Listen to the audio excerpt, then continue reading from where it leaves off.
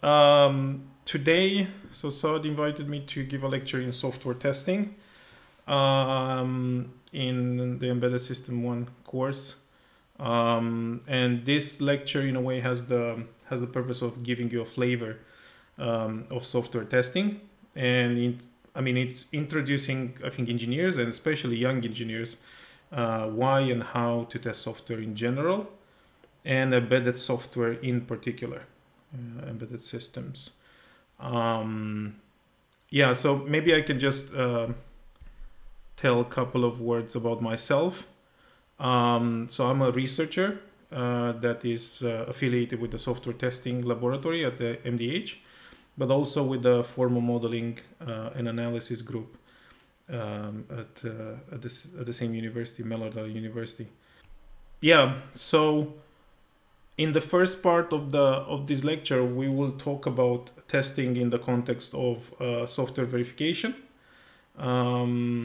Software testing is just one element of a broader, topic that is often referred to as software verification and validation. And verification refers to like set of activities that ensure that the software correctly implements a specific function. And validation is a bit different because it refers to ensuring that the software has been built in the correct way and it's traceable to the customer requirements. In another way, you could actually see verification answers the question if we're building the product right, and validation answers the questions, are we building the right product? And testing is just one way we can assure quality in the software. So, others can be code reviews, simulation, algorithm analysis, formal verification. You can do modeling. You can do so many other things. So why do we actually verify software? I don't have to tell you, but I'll just repeat it because I think it's good introduction.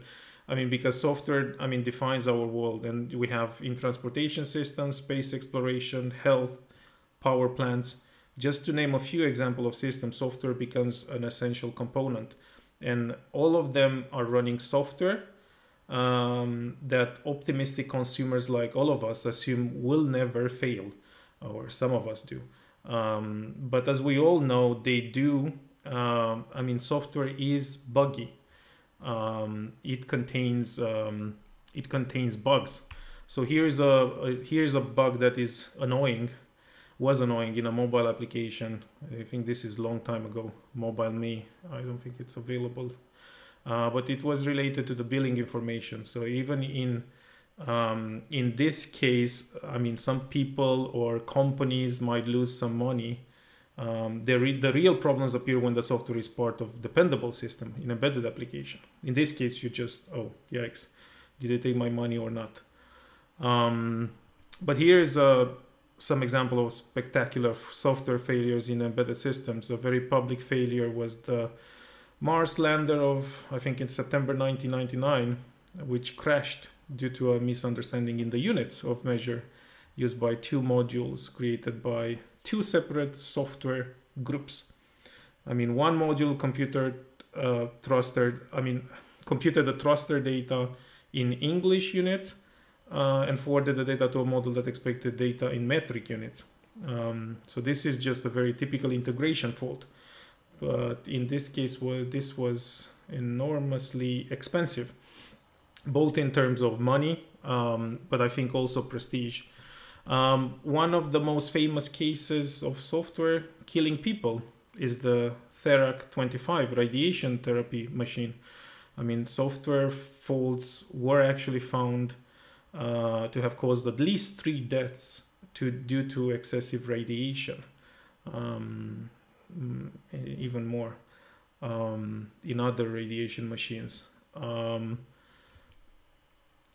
Another dramatic failure was the launch failure of the first Ariane 5 rocket, which exploded, I think, 37 seconds after liftoff, and that was like in 1995 or 1996. I don't remember.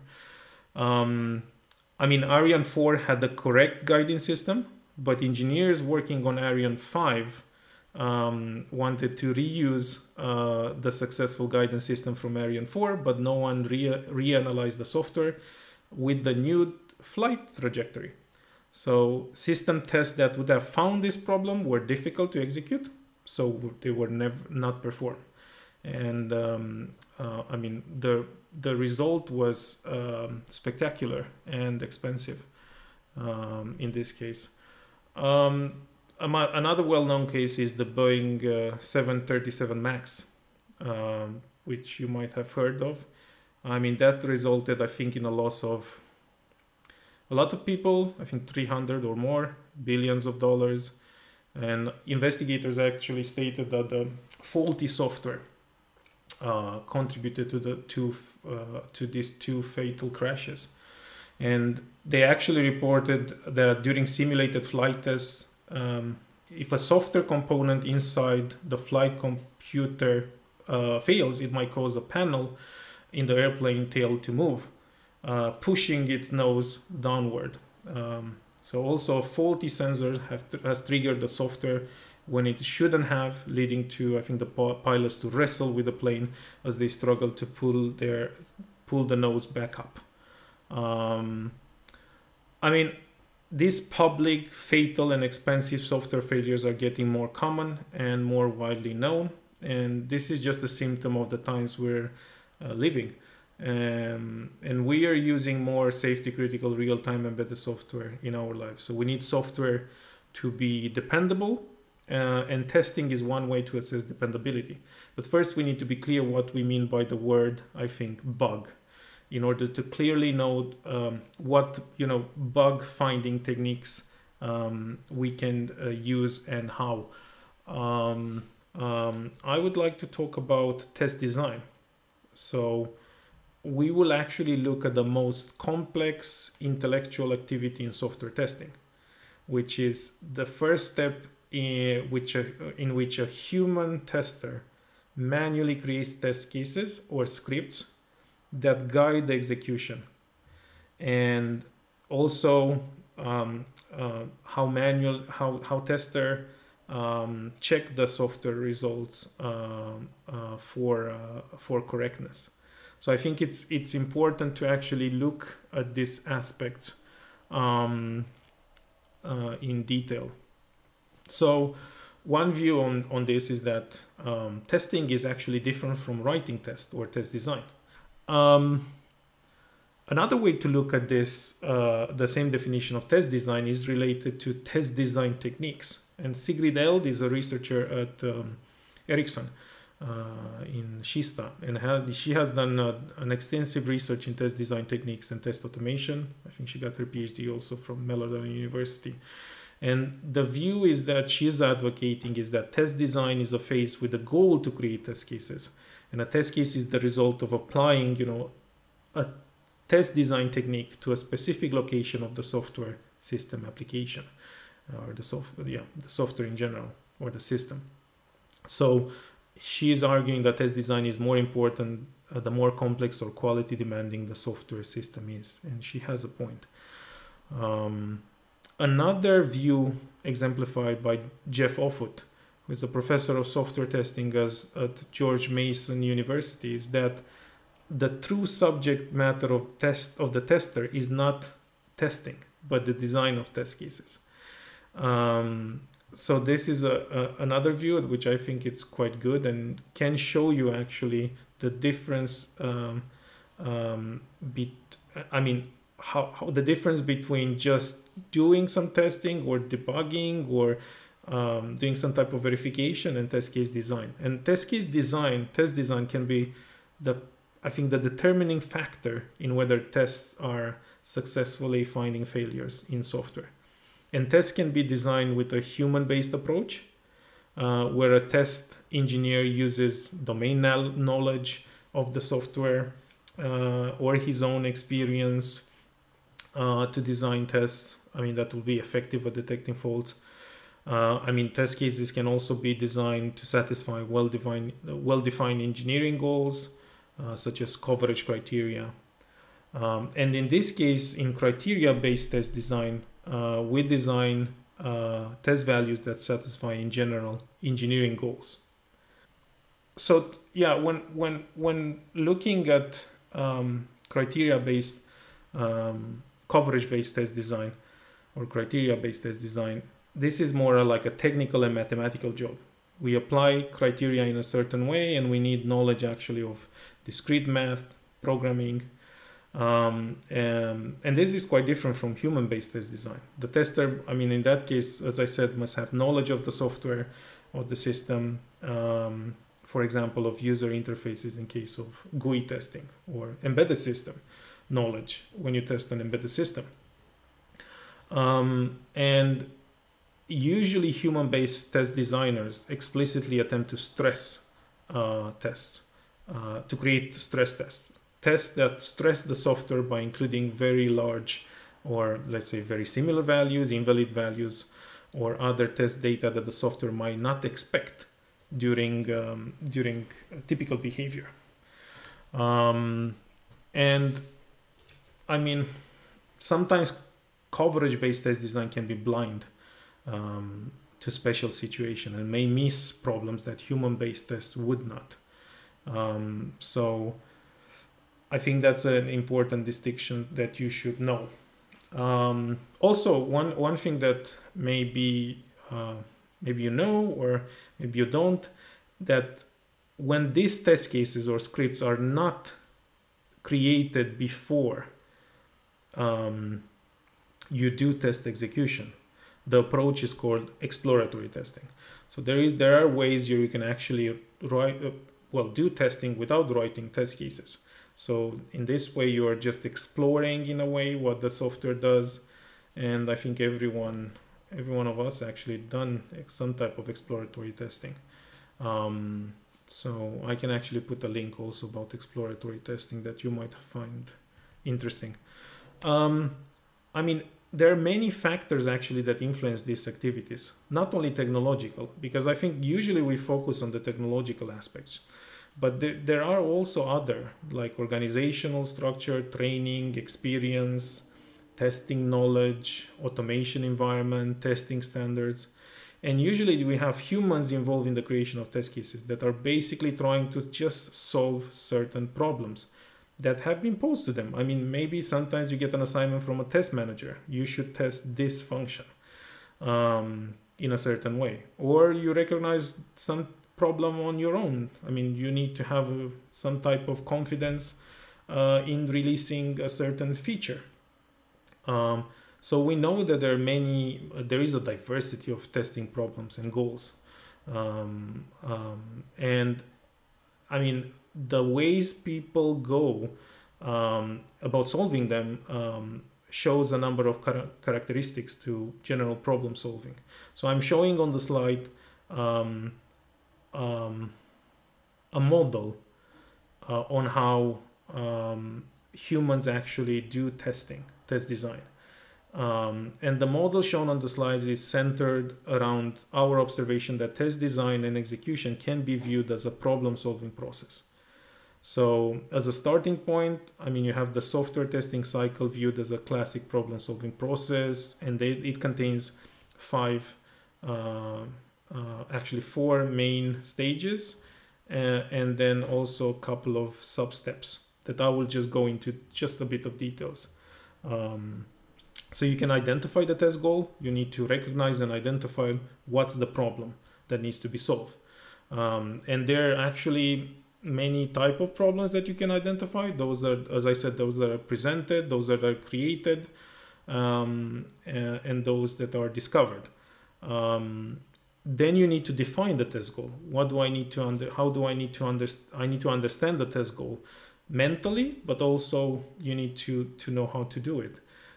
So the test goal definition is the aspect of testing in which I think the scope and the test goals are clearly stated and described.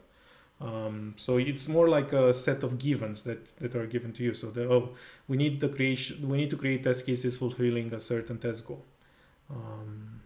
Then you need to analyze knowledge. So you need to organize your his or her testing knowledge about the testing goal.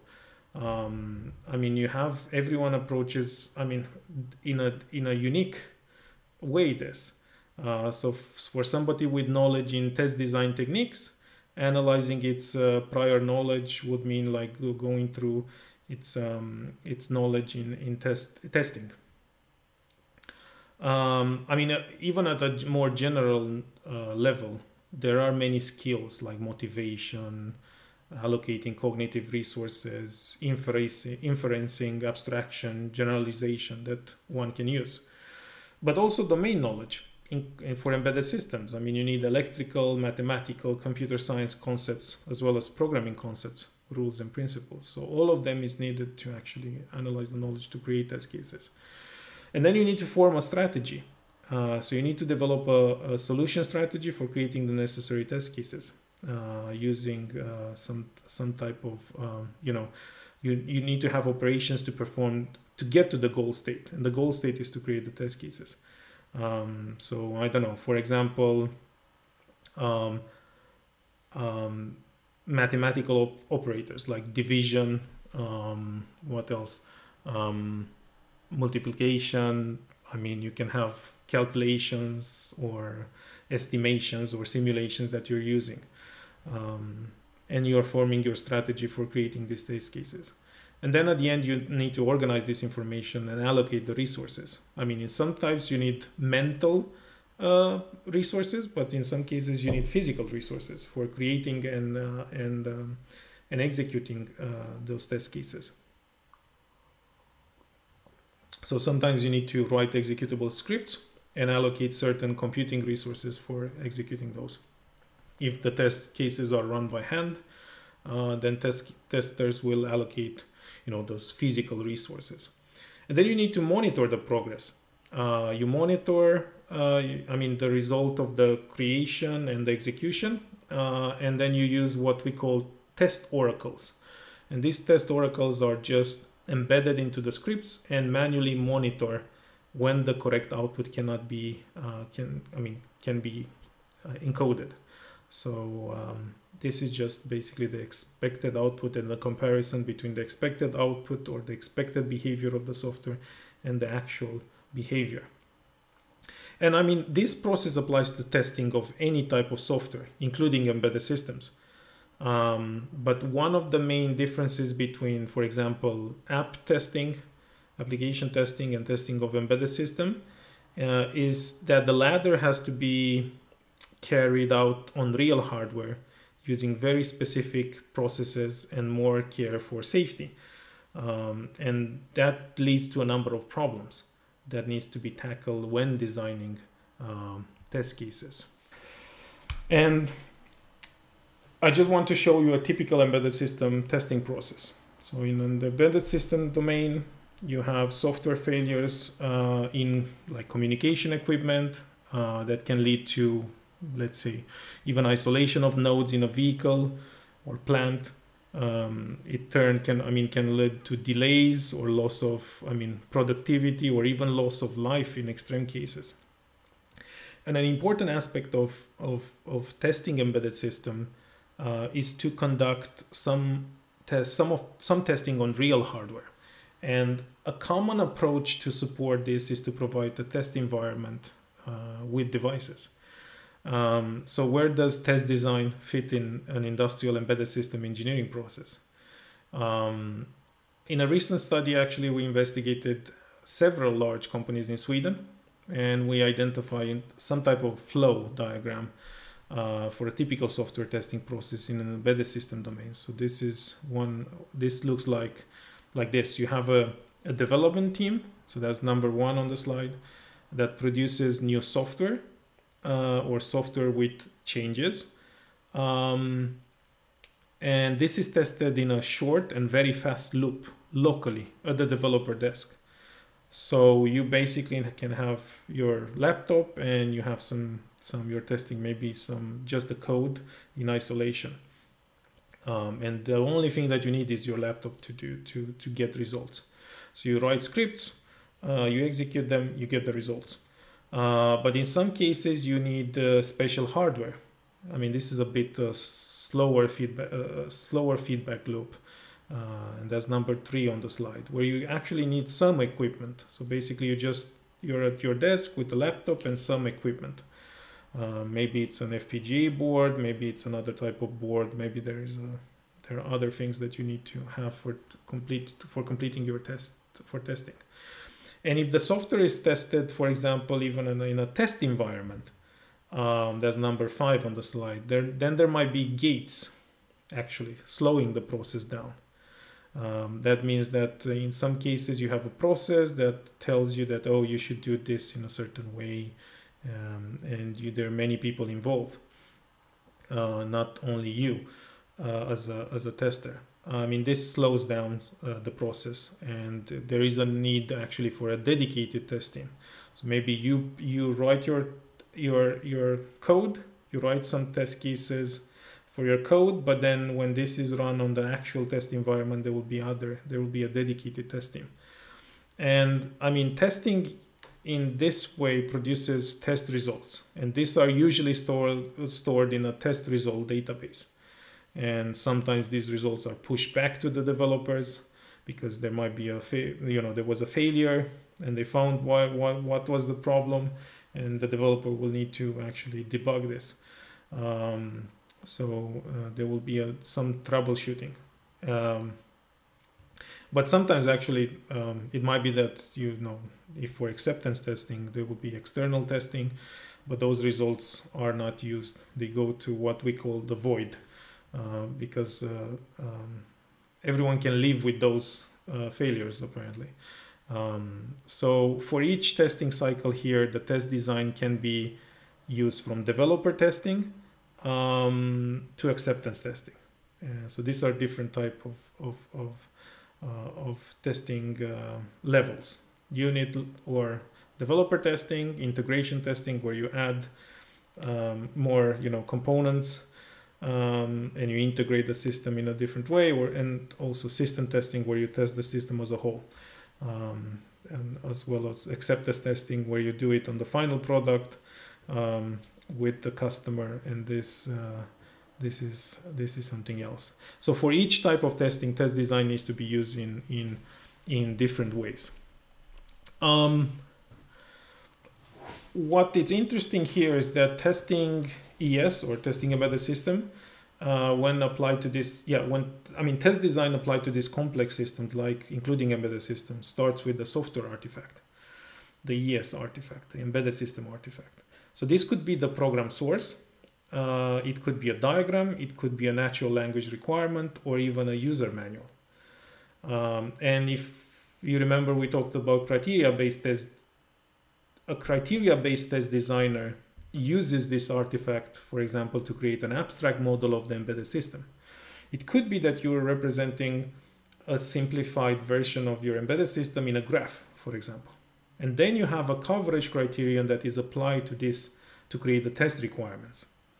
So for example, in a graph, if edge coverage is being used, a test requirement is specifying which edge in a graph must be covered. And then the input values that satisfy the requirements are defined. And if you see in the slide, once we go from test design to test automation, we need to create those input values that satisfy, as I said, the requirements. So this brings the process down from the design level to the implementation level, because you need to be able to execute those test cases. So maybe the model of the embedded system is quite, is realistic to some extent, but it doesn't actually take into account the implementation. So this needs to be automated somehow. And this is actually automated into test scripts that are run on the embedded system to produce results, if possible, and the results are evaluated. So, this process of testing complex system has at least one major benefit. There is a clear separation of tasks between test design, automation, execution, and evaluation. So I just wanted to put this in perspective. The problem also with that I don't show here, but I will talk a bit about later, is that in some cases you cannot instrument the code or get information, because that will actually affect the behavior, the timing behavior. So I think in some cases you would need to have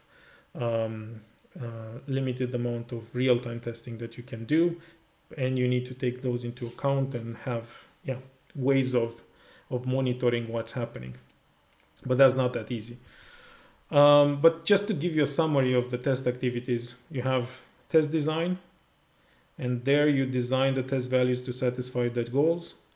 This can be done in two ways: criteria-based or human. Criteria-based is that requires knowledge of programming, testing, discrete math, and human, which requires knowledge of the domain, UI, testing, embedded system domain knowledge.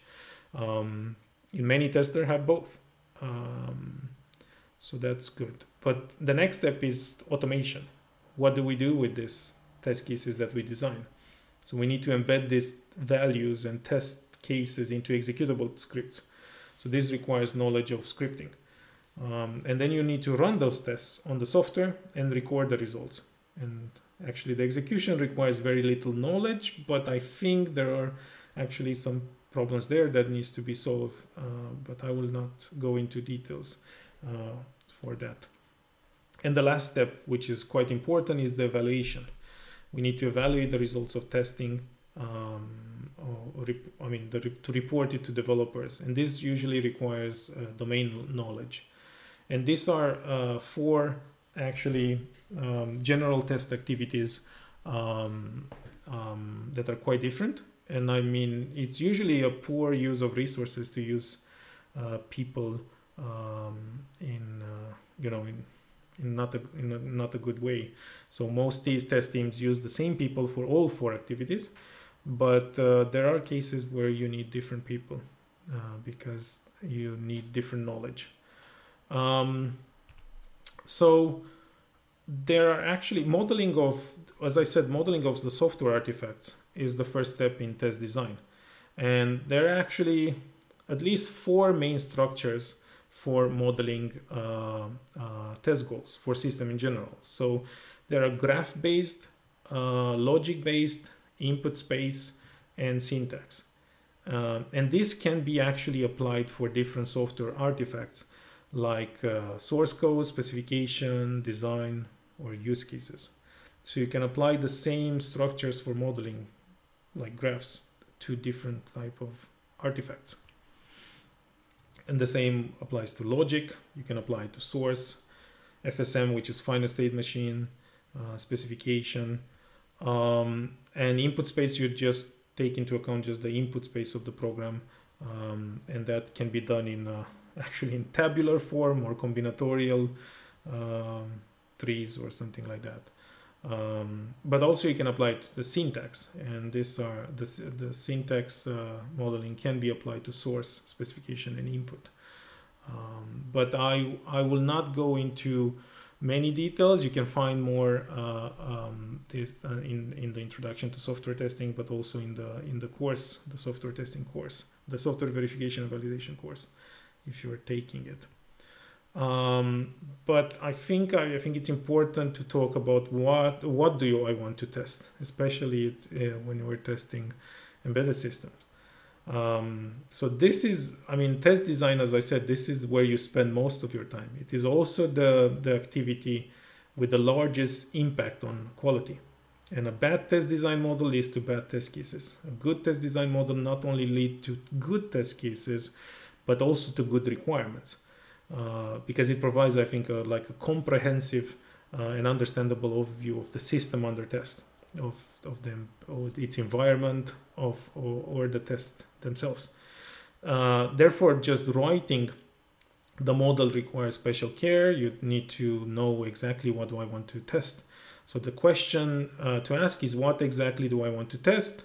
This answer strongly depends on the test level. Do I want to test the component, the unit, in isolation? Do I need to focus on integration, system level testing, or acceptance testing? We also have different tests during verification and validation. For example, during validation, we we can check whether the system really corresponds to what the system validation. I mean, it could be that we want to check that the system really corresponds to the business requirements and the product requirements. And then there is a difference between functional and non-functional testing. So even if usually test design is usually associated with the testing the functionality of the system, we can focus also on load testing or stress testing, or focusing on like different aspects like security, safety. And these are quite important also, especially for embedded systems. So, and also I think the nature of the system under test is quite important. As I said, it could be that you have a web-based user application and you try to look at overall performance, or you're trying to test the communication protocol in your system and then you look at the timing aspects. So you basically need to take this aspect into account.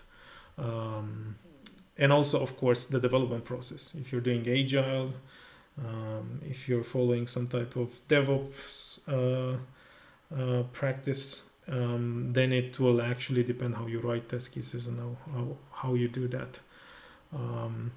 So it is actually a common misunderstanding that you need, just one model that covers all tests. And test design models can be quite complex, since they usually are interpreted by some tool maybe, or by a human being, and requires quite a lot of effort to keep them readable even. So for example, to verify the graphical, let's say, user interface of the credit card reader module, we write a test design model. So we want to check that the credit card reader module with the fuel pump, we wish to check that the credit card reader module works with the fuel pump. And in order to test the entire function workflow, it is not necessary to give the details of the pin entry process. So therefore, I think the model can be, should not contain this pin entry process, but we could summarize the entire process into a single step called authenticate with a valid card. And that's the step. You don't need to go into details. So we can have two models describing the same functionality with different degrees of detailing, what we call abstraction. And actually, there are many techniques that have been proposed to determine what test cases are required to efficiently and effectively test software. So you can have equivalence partitioning and boundary value analysis. These are just two examples. On the left-hand side of the slideshow, I show a simple, high-level diagram of a test design model. So depending on the reference speed, the brake-by-wire system will process the brake request from both the drive line control and the brake pedal. So you have a torque request that is calculated in the second state, depending on the input brake request. So this request can be divided into two equivalent partitions, each of them with some interesting values selected on the boundary of these partitions. So that's how we could actually build these equivalence classes to test that the request to test the request, we should actually have combined each partition in a certain way. So this is one way on how to apply this. So one question is, okay, so we create test cases different using test techniques. When do we actually stop testing? So there are many actually, even taxonomies out there in the literature on test selection criteria and how do we select test cases and when to stop. And in this lecture, I will just focus on a couple of them. On requirement coverage, structural model coverage, data coverage, random test selection, but there are others. So this will actually a combination. These are all related to the question, when do we stop testing? And this cannot be explained in a couple of minutes, but I can tell you that companies are using different test criteria for measuring progress during testing. So in practice, you will use many criteria for checking this, including also the one criterion when you run out of money for testing and then you stop testing. If that's a good criterion, but sometimes it's the necessary one. So let's just talk about requirement coverage. So this is one way to stop testing when all the requirements are tested.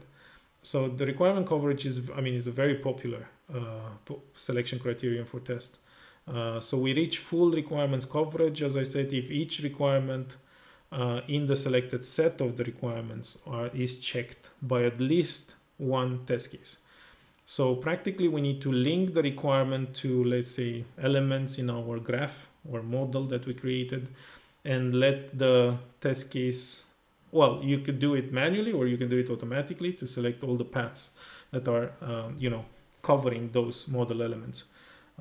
For example, on the slide, any set of test cases reaching the cancelled and too many invalid pins transition fulfill the requirement coverage in this case. So this can be one long test case, or it can be a set of several short ones. So you can decide as a test designer which of these test cases to use. This only works if we document requirements. So if we have requirements, we need to document them to actually take them into account.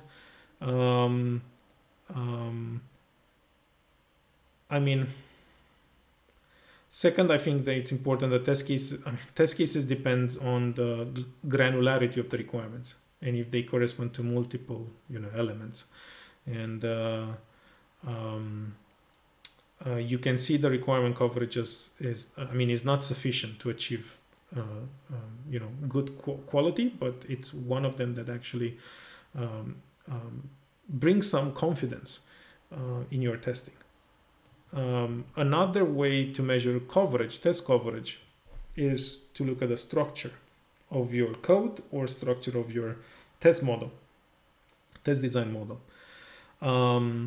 So it's basically a very generic term for a variety of coverage criteria based on the structure, as I said. So the idea is almost always the same. We identify some coverage item and try to reach 100% coverage for this item.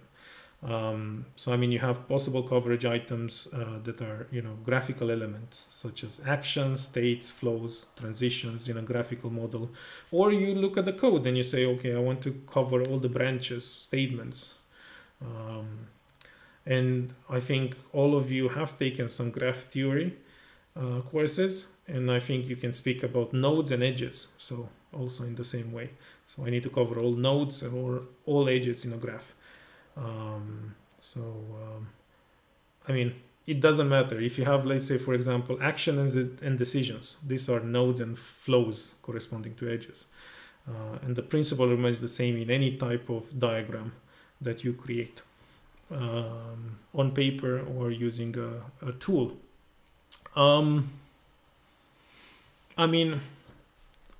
Here I just want to show you an example. This could be a graph that represents statements and branches, methods and calls, components and signals, or states and transitions. This is a well-known example applied to a graph-based model, which is, I think, node coverage or statement coverage. You cover every node. So in order to cover every node, you could actually have a test case that goes through these nodes 1, 2, 5, 6, 7. Or the other one. You can actually cover with these two test cases all the nodes. Then you can have edge or branch coverage. So you're trying to cover every edge in the graph. So you could have these three test cases to cover all edges. So one observation here is that edge coverage always includes node coverage, because all edges point to a node. So thus edge coverage is stronger criterion of those two. So if you could choose which one to use, I think you could easily see that edge is the strongest out of those two. But I think the strongest criterion for structural model coverage, or for structural coverage in general, is full path coverage that includes all possible combination of paths. Of course, it's impossible to reach full path coverage for diagrams with loops. So if you have a loop, you have to stop the test case creation somehow, either by limiting the number of loops or the complete path length. So of course you need to actually put a stop to it somehow. Yeah. Another coverage is related to data or combinatorial. Yes. I think the basic idea that you need to get out of this is that we need to split the the input space, the data space, into equivalence partitions, as we said. So from each equivalence partition, we select the most representative with the hope that elements of this class are equivalent in a way, in terms of their ability to detect a failure. So instead of testing all combinations, a subset of combinations is generated or picked to satisfy some well-known combination strategies. So I think there is a key observation here that is not every factor contributes to every fault. So it is often the case that a fault is caused by the interaction among a few combinations. So there are a couple of studies showing that for 99% of the faults, for 99% of the faults, these are actually triggered by the interaction among 6 or less factors. I can provide the links to this if you're interested after the lecture.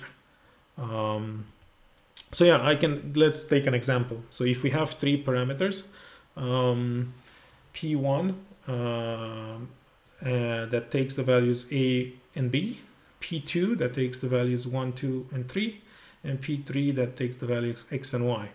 So if you just look at all combinations coverage, so you know all combinations of parameters, of values, then you require 12 test cases.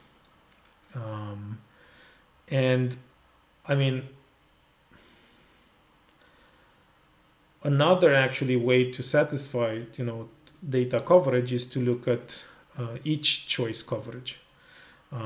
So you basically just look at 3 test cases.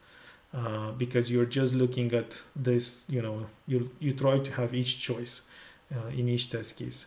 So of course the number of combinations is, higher than the one choice. And if you think about it, for a realistic system, this will lead to a test case explosion. For realistic, you'll have many test cases.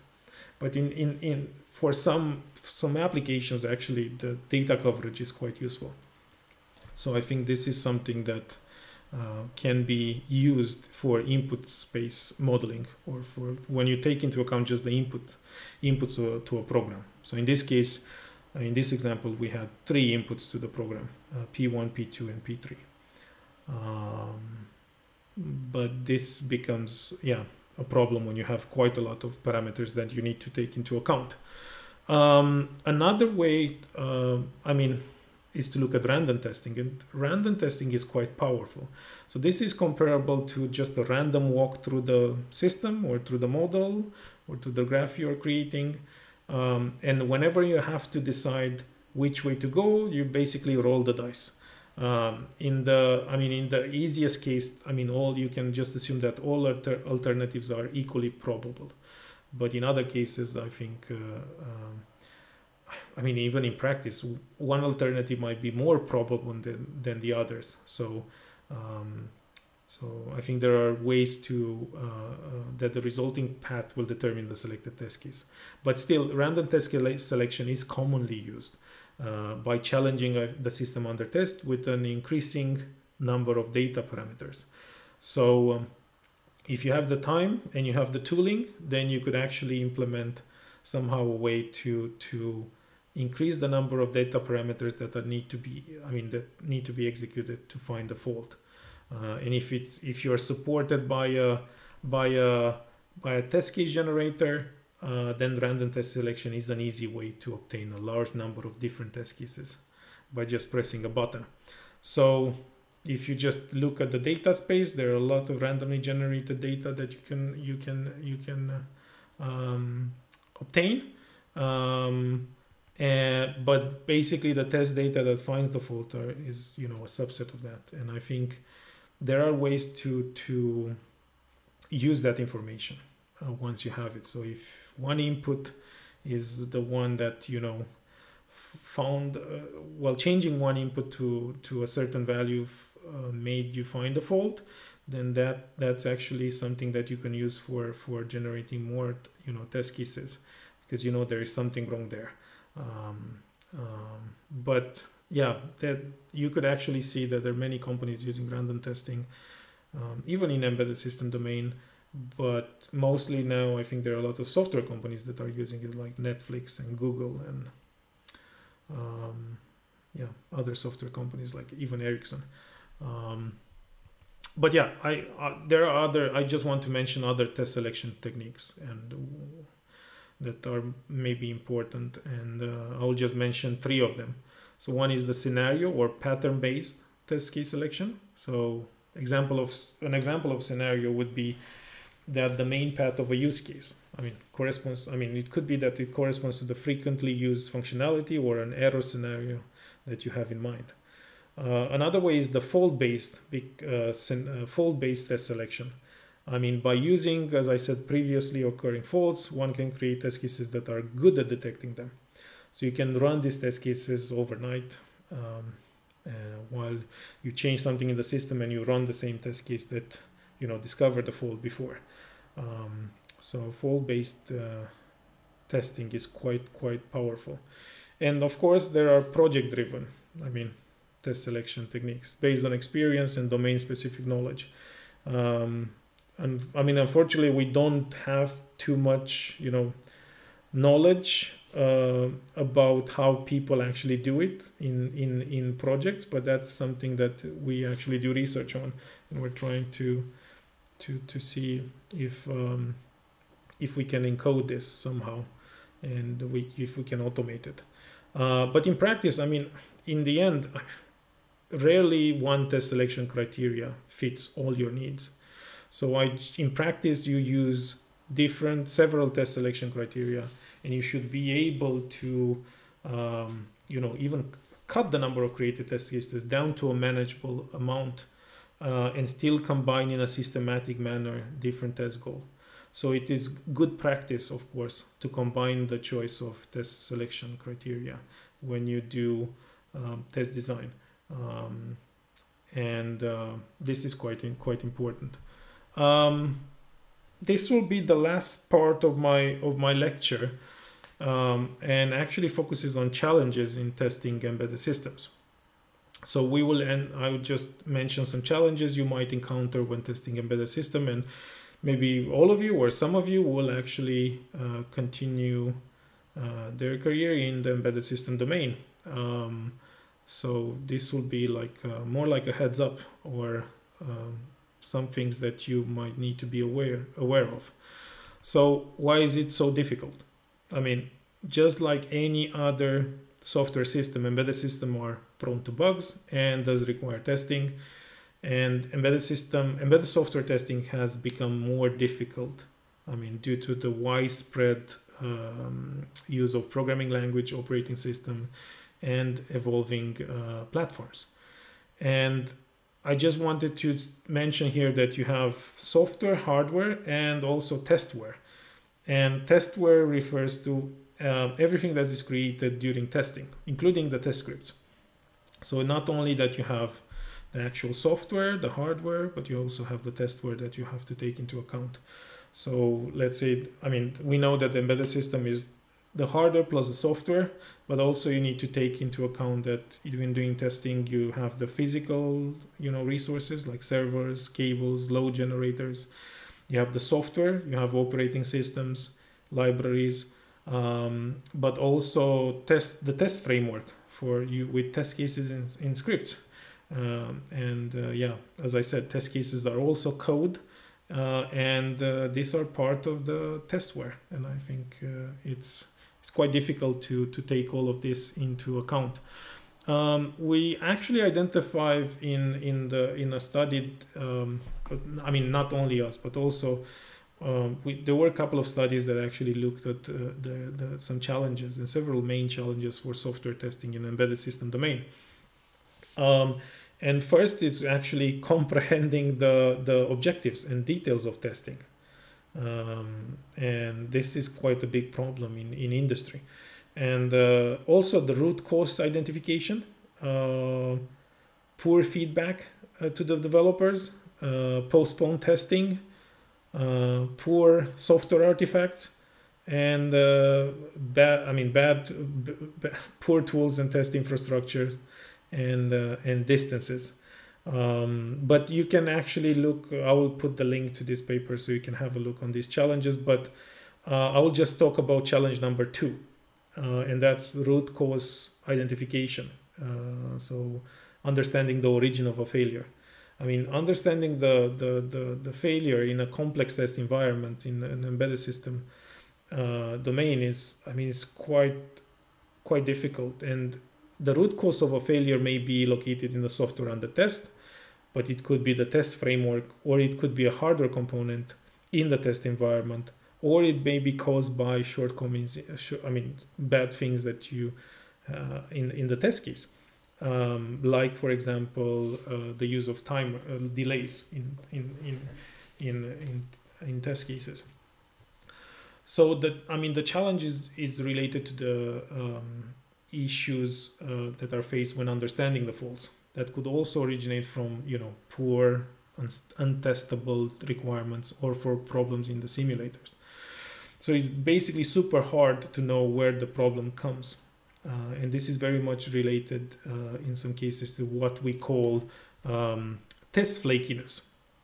So flakiness is described as tests behaving randomly in different runs on the same system.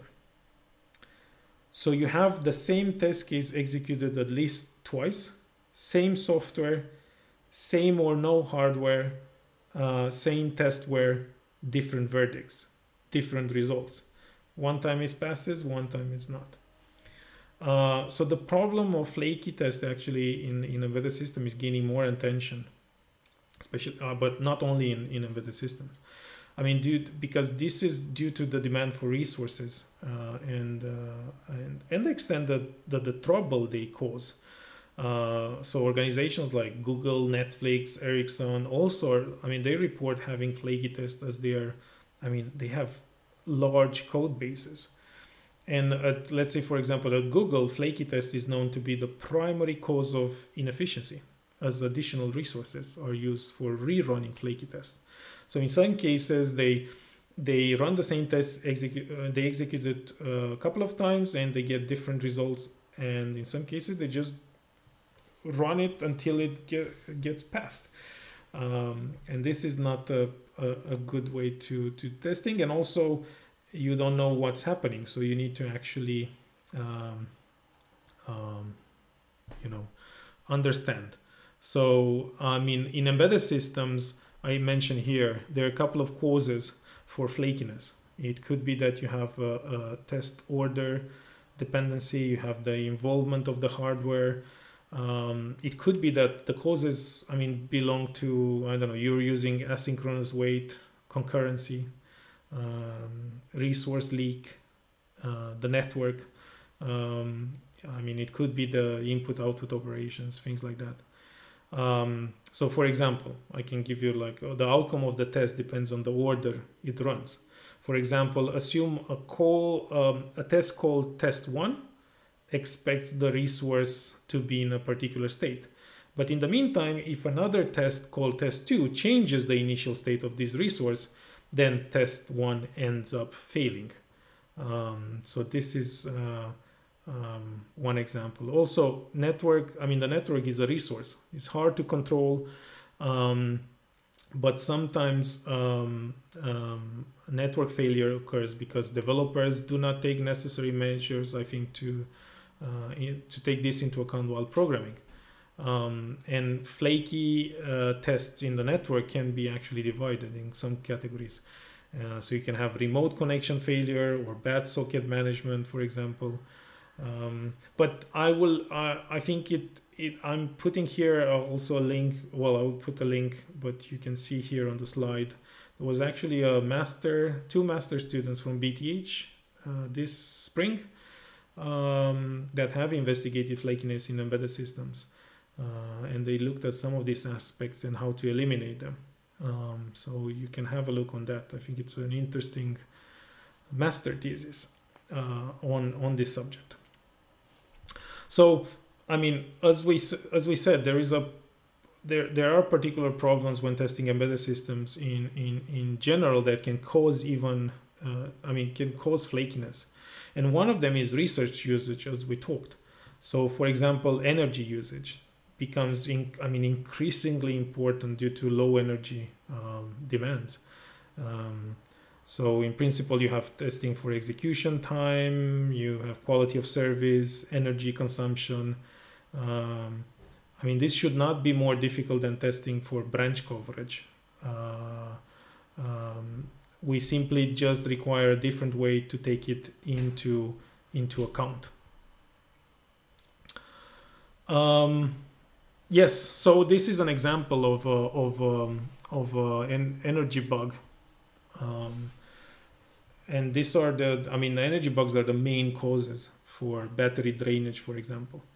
So here are essentially faults in the program that can cause the device to consume high amounts of energy.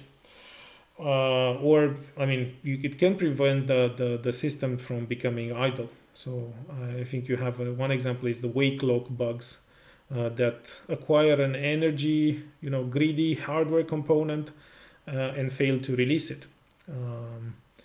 Another category is recurring callback bugs that consume a high amount of energy, or loop bugs. You have these high frequency loops that utilize this energy greedy component and increase the energy consumption of the software. So the example on the slide shows the energy in time. So you have the energy consumption in green, shows the average power consumption of the device. That's the area under the curve. And the device keeps consuming energy even after a certain routine has completed, and therefore we actually get a high level of energy consumed. So first we need to find the test case that can show the behavior, and then after fixing the code, we can run that same test case and measure again the energy, the line in orange. So this is the average power consumption of the test case, and then you can see that the power consumption is decreased, and the power state of the device is before and after the execution remains in the same. So this is just to give you a glimpse of what energy bugs are. You can have also test. As we talked before about test design, we could actually do test design for finding energy bugs. We know that embedded systems require the consumption of sometimes large amounts of energy. You can have irregular or sometimes low amount of energy. You can have irregular and heavy energy usage. That could lead to bad functionality. So using the energy consumption at design time, you need to have an estimation of the dedicated energy budget that can be computed. So for example, if the actual energy consumption of the system doesn't exceed the energy budget, the system can complete its execution. Otherwise, the system has exhausted its given budget. So to create test cases to find possible energy bugs, a developer should design test cases that cover energy greedy segments of the program. I mean, you can focus on the segments that contribute more to the energy cost of the software, and you can measure the energy consumption of the device during execution of those test cases. So we are interested in, you could be interested in spikes in energy measurements that last, long periods of time, as well as maybe high energy consumption. And these are good indicators of energy bugs. And you could actually, although measuring, energy consumption is simple, this is actually an active research area that I'm not an expert in, but I've actually worked in testing for energy consumption to some extent. And you can have hardware instrumentation based approaches that you use physical instrumentation. So you solder wires to power leads to measure the actual energy of a system. And in this case, these approaches are quite accurate since they measure the actual energy usage. However, they're also expensive, and they're actually quite difficult to use since they require actually specialized hardware to do this. So in some cases they're not super good. Then you can actually use simulation. So maybe you can have simulation-based approaches where you have a cycle accurate simulator, and then you can estimate the energy consumption of each executed cycle. So you could actually use that during testing. They can be accurate, but they're also difficult to use. And then you can have estimation-based approaches where you build models of these energy influencing features. So these are frequently less accurate than hardware instrumentation or simulation-based approaches, but they have the benefits of being easier to use and more widely applicable. But maybe I should mention this because I don't think I mentioned it until now. When I talk about energy, I say the energy consumed is by an electrical device is the product of power and time. It's measured in units called joule, which is equivalent to, I think, watt seconds. You need to have an ability to measure the energy usage of a unit of software if you want to optimize its energy usage. So that's one aspect that is quite hard. And this is just to give you an example of for the energy part. I think this is just an example to give you a glimpse of what would the tester take into account when working in this domain. And I hope, this give you a taste of what it's like to be a tester of software and embedded system. It is super exciting, and we're actually at the frontier of research and development when testing these highly complex systems. And you have many companies in Västerås, but also in other parts of the country, the world, that are focusing on this. So I just want to summarize now what we did in this lecture. So we looked at different aspects of software testing and how this fits in embedded software development. And after this lecture, I think you should be able to know to some extent how a software development organization works when doing test design or developing embedded system in which several features of a product are developed. And in this environment, once a feature is completed, you have some way of creating test cases, and you can actually test the software, analyze and visualize the test results. So I think it's good for you to be aware of this. And yeah, I think just to I want you to also be aware that test cases are executed on different systems and hardware setups. And You use different type of test design techniques to test software and embedded software. You can have, you need also to provide feedback to as a tester. You need to maybe provide feedback to the developer in terms of test criteria that you use or how to find the fault. Um, we talked about test design techniques, flakiness, energy consumption.